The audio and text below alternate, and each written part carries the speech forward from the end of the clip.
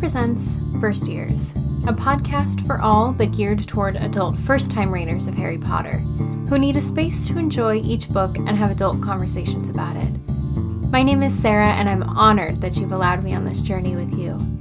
Crack open a butterbeer, grab a seat, and let's discuss. Today, we're talking about second chances and the Triwizard Clue.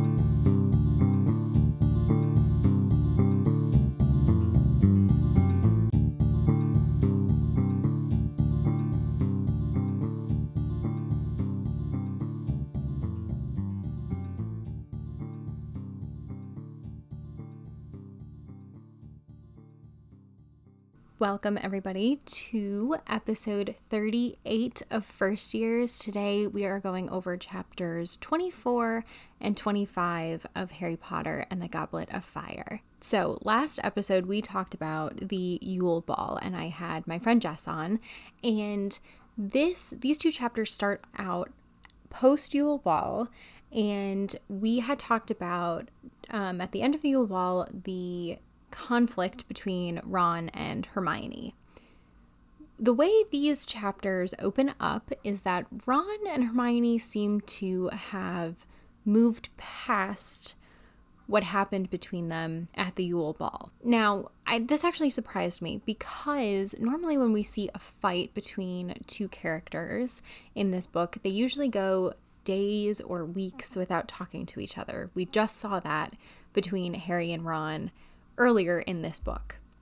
And yet, Ron and Hermione they don't seem like they're back to normal, but they're at least at a point where they're being polite to each other, and kind of moving past the words they exchanged with each other, and they sort of both seem to have decided it's not worth continuing to argue over what happened, basically. And from Hermione's perspective, I totally understand that. From Ron's perspective, I'm a little surprised, mostly because his pride was hurt. It was more of a pride thing, it seemed like. And I feel like that kind of hurt is a little bit tougher to let go of and move on from. So in this situation, would you have done the same thing as Ron and Hermione and sort of been like, okay, I said what I had to say and we're just gonna move on from that? Or would you have sort of, held a grudge about it a little bit longer?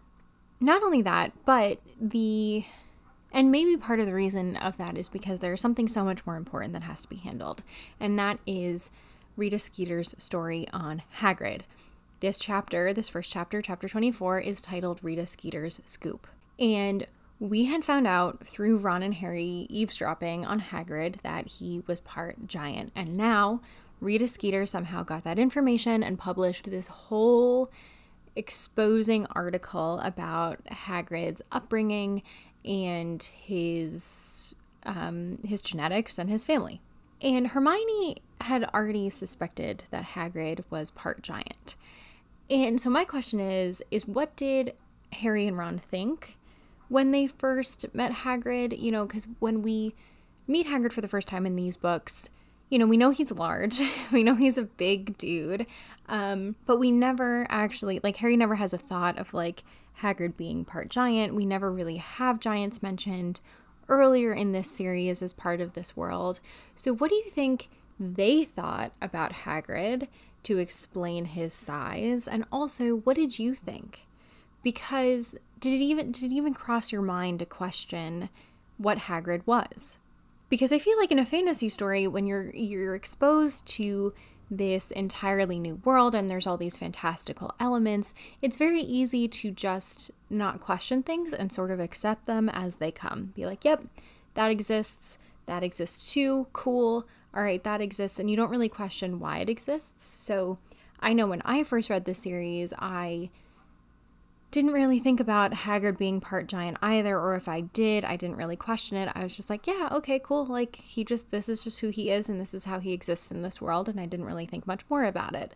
But now we have a real explanation as to why Hagrid is as large as he is, and it poses a possible problem because just like a lot of other things in the wizarding world, they tend to not like other creatures. And so there's a big problem with Hagrid being part giant because giants are apparently super cruel and bloodthirsty and they fight all the time. So Hagrid gets very upset over this. And we get a few classes with Professor Grubbly Plank, and we have like a really good Care of Magical Creatures class on unicorns, which I want to touch on just for a second. So everyone really loves the class and they're like, oh, this is what I wish Care of Magical Creatures was like. You know, this is what I expected when I signed up for the class. And we want to learn about these types of animals and not the types of animals that Hagrid has been teaching us about since last year. So Professor Grubbly Plank leads this really great lesson about unicorns. And one of the things that stood out to me is that the boys have to stay outside of the paddock while the women can sort of approach the unicorn, because the professor says that unicorns prefer a woman's touch and not a man's. And so I just want to, what does that say about unicorns, or what they sort of symbolize, if women are allowed, or if women are the preference over men? And unicorns tend to symbolize infinite possibility and success, and they're considered the most magical of all animals, and they're associated with wisdom and manifestation. So I'm going to pose that question again in regards to what they symbolize. What does it mean that the unicorns prefer a woman's touch in this kind of situation over a man's? But also, one of the things that struck me when Professor Grubbly Plank said this was that the only other time we have seen a man interact with a unicorn in this series is Voldemort murdering one so he can save his own life and drink its blood. So do we think that has anything to do with it? Not that specific situation, but just that example. That's the only other example we have seen of men interacting with unicorns, is murdering them for their own gain. And we haven't seen a woman do that in this book series before. So I just think that's interesting that we have that juxtaposition of, okay, the girls can approach the unicorn, but the men can't. And then the only other example we've seen of a unicorn before in this book has been when it's been killed in book 1 by a man. So what are your thoughts on that? But going back to Hagrid for just a second, there's a lot of talk about Dumbledore in these 2 chapters, specifically about him being known for giving second chances to people. And so Harry, Ron, and Hermione go out to Hogsmeade. They have a standoff in the Three Broomsticks with Rita Skeeter. And then when they come back, Hermione's like, this is ridiculous. She goes in, she knocks on Hagrid's door and tells him to open up and that it doesn't matter and that he better talk to them. And Dumbledore is the one that answers the door. And we get this moment where Dumbledore talks about how all of these parents have written in to Dumbledore saying, essentially, if you fire him, we're going to have a big problem. Because they have all of these memories of Hagrid, being at school when they were at school, or just being part of the presence of Hogwarts when they were at school. And they have all of these fond memories of him. So they're sticking up for Hagrid in these letters.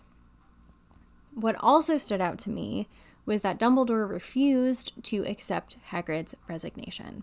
And yet he accepted the resignation of Lupin last year when his secret of being a werewolf got leaked, because the parents were not going to be happy. If Lupin is in Harry's parents' generation, I am sure there are parents of Harry's peers that knew him during that time. Maybe they didn't know he was a werewolf at that time, or don't think he was when he was at school, but he is now.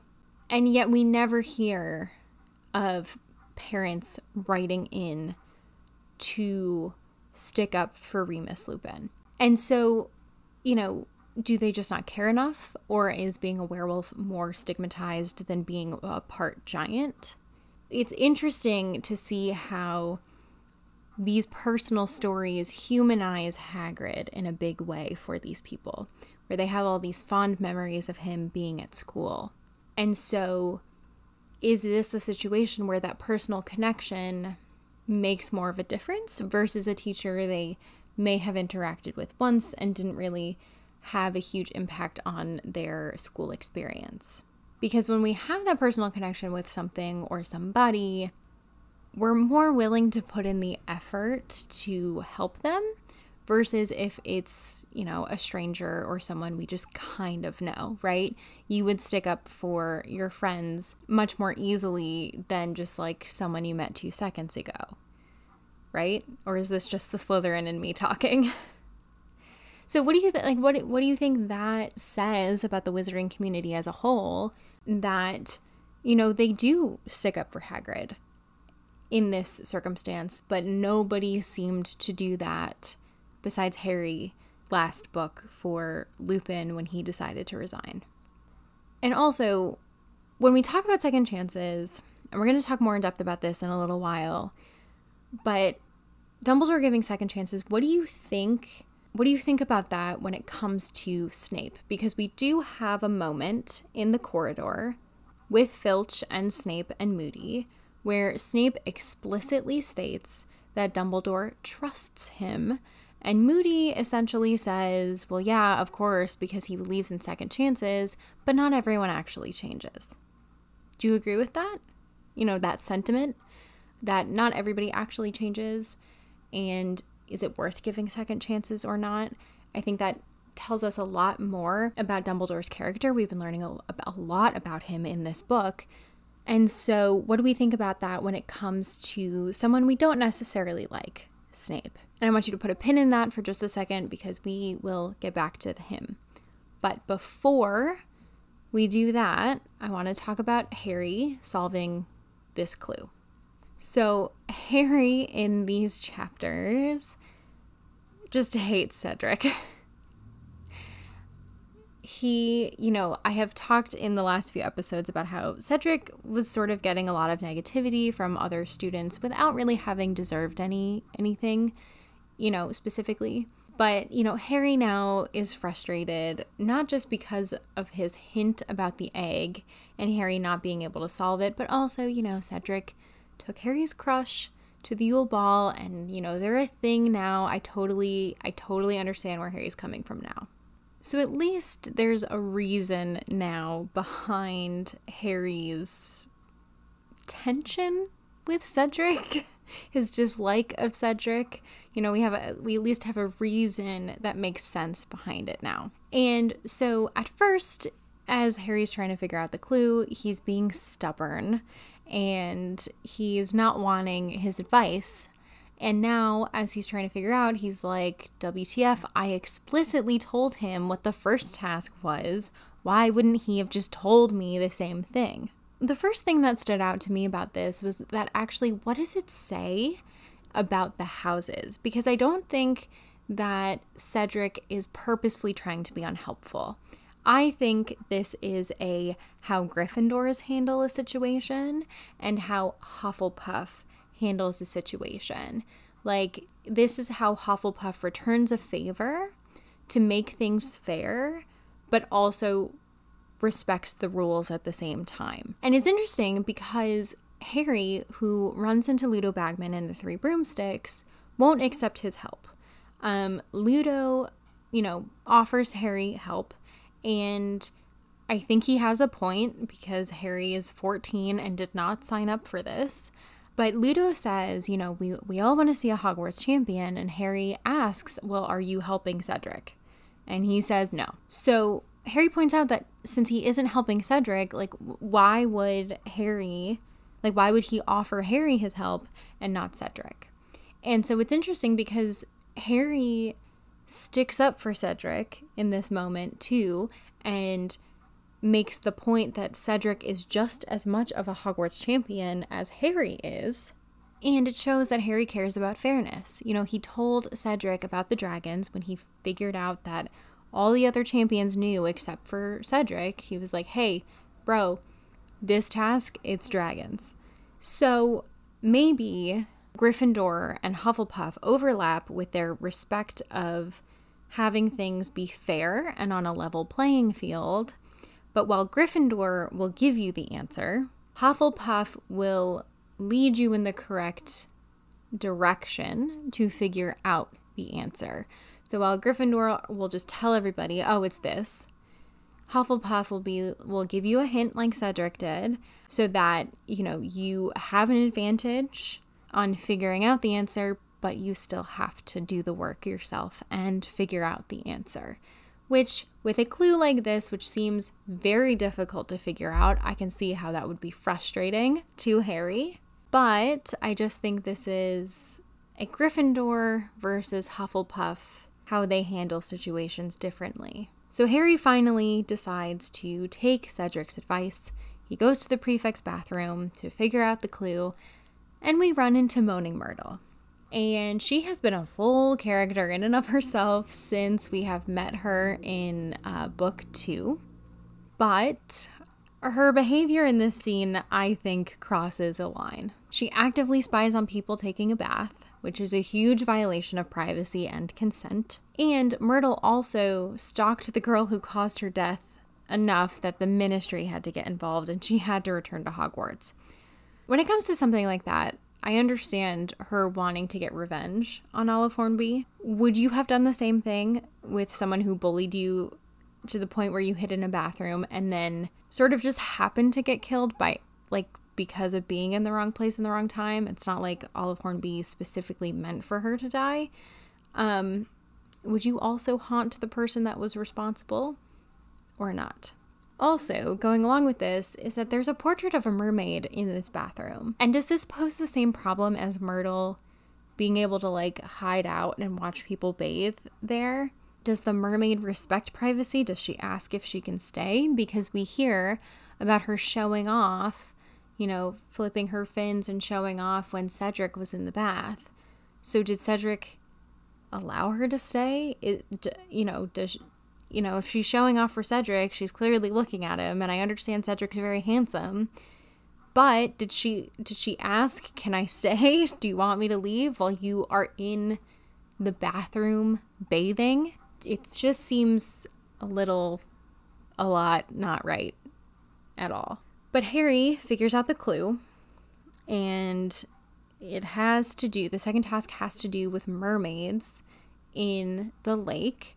And something is going to be taken from Harry that he's going to really want back, and he's going to have an hour to look for it, otherwise he's going to lose it forever. So what do you think is important enough to Harry that they would take for the second task? Another thing I want to talk about in these 2 chapters is Barty Crouch. So we've been told that he's ill, but we also find out that no one actually really knows where he is. This is the second person that's gone missing in this book. But Harry sees him on the map. So he's leaving the prefect's bathroom. He's checking the map to make sure the coast is clear so he can get back to the common room safely. And Harry can't leave anything alone, so he needs to go investigate because he sees that Barty Crouch is standing in Snape's office. So, 2 things. 1, what would Barty Crouch be doing in Snape's office? And connected to that, why are all of the officials in this tournament acting sketchy? And 2, Harry just spent the first task learning how to do a summoning charm. Why couldn't he have just Accio back the map and the egg and just hid everything under the cloak, and then when the professors investigated, they would have seen nothing and he wouldn't have been in the predicament that he was? Just wondering. So we see Filch and Snape and Moody in this scene. So Filch thinks that Peeves stole the egg and is just wreaking havoc in the castle. Snape is up because he heard the noise, but then he passes by his office and finds that the door was open and someone was in there. And he talks about how Peeves could not have gotten into his office because it's sealed with a spell that only a wizard could break. And I have a feeling what he really means here is that it's sealed with a spell that only a very talented wizard could break, because otherwise, if any wizard can break it, what's the point? I think Snape is a little smarter than that. And we know that Crouch is probably a very talented wizard because he's talented when it comes to pretty much everything else. But it still begs the question as to what he was looking for in Snape's office and why he was at Hogwarts at the hour that he was at Hogwarts.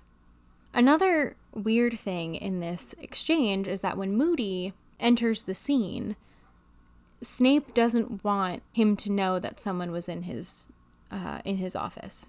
And it becomes very obvious that they definitely do not trust each other at all, which is when they get into that exchange talking about how Dumbledore gives second chances and Dumbledore trusts Snape, but, not everybody changes, even if you give them a second chance. Things get very interesting in this exchange. And in this moment, Snape totally figures out that Harry is the one that's behind the noise, because he recognizes the parchment and he knows that Harry has an egg and he knows that he has an invisibility cloak. So he puts all the pieces together and is like, Harry Potter's responsible. I need to go find him. And Moody covers for Harry. It kind of reminds me of that moment in The Incredibles where the teacher catches on video Dash putting a tack on his chair. And it's, and everyone's like, why do you have it out for Dash? And they make him think like he's crazy for suspecting Dash, even though he's totally right. Dash 100% put a tack on his chair. So there's an exchange here between Moody and Snape where Moody talks about how he, himself, and Dumbledore are interested in knowing who has it in for Harry, implying that Snape does. Which, yeah, that's probably true since it's been no secret from day one that Snape hates Harry. But do we think Snape is behind everything that's happened so far?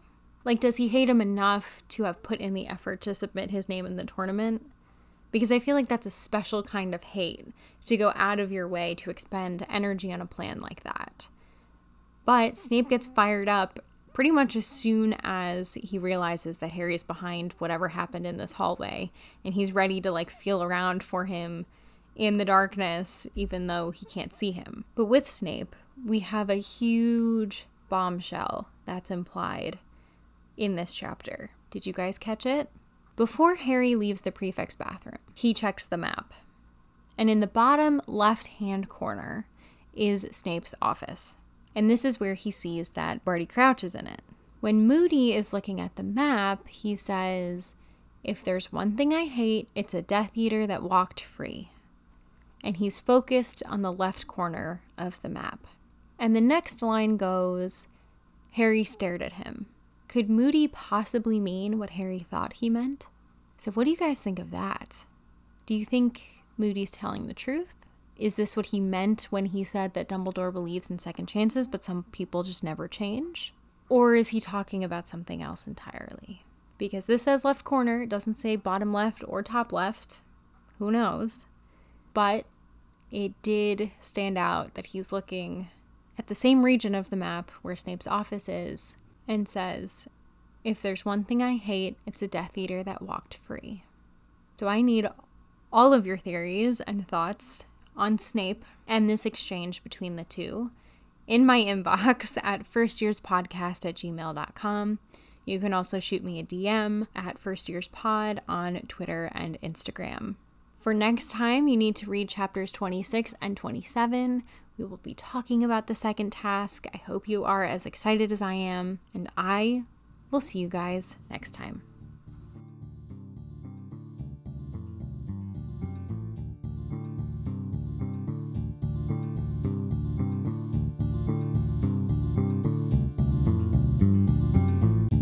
First Years is a production of Matchbook. It's produced by Quinn Parker and myself, Sarah Jones Dittmeyer.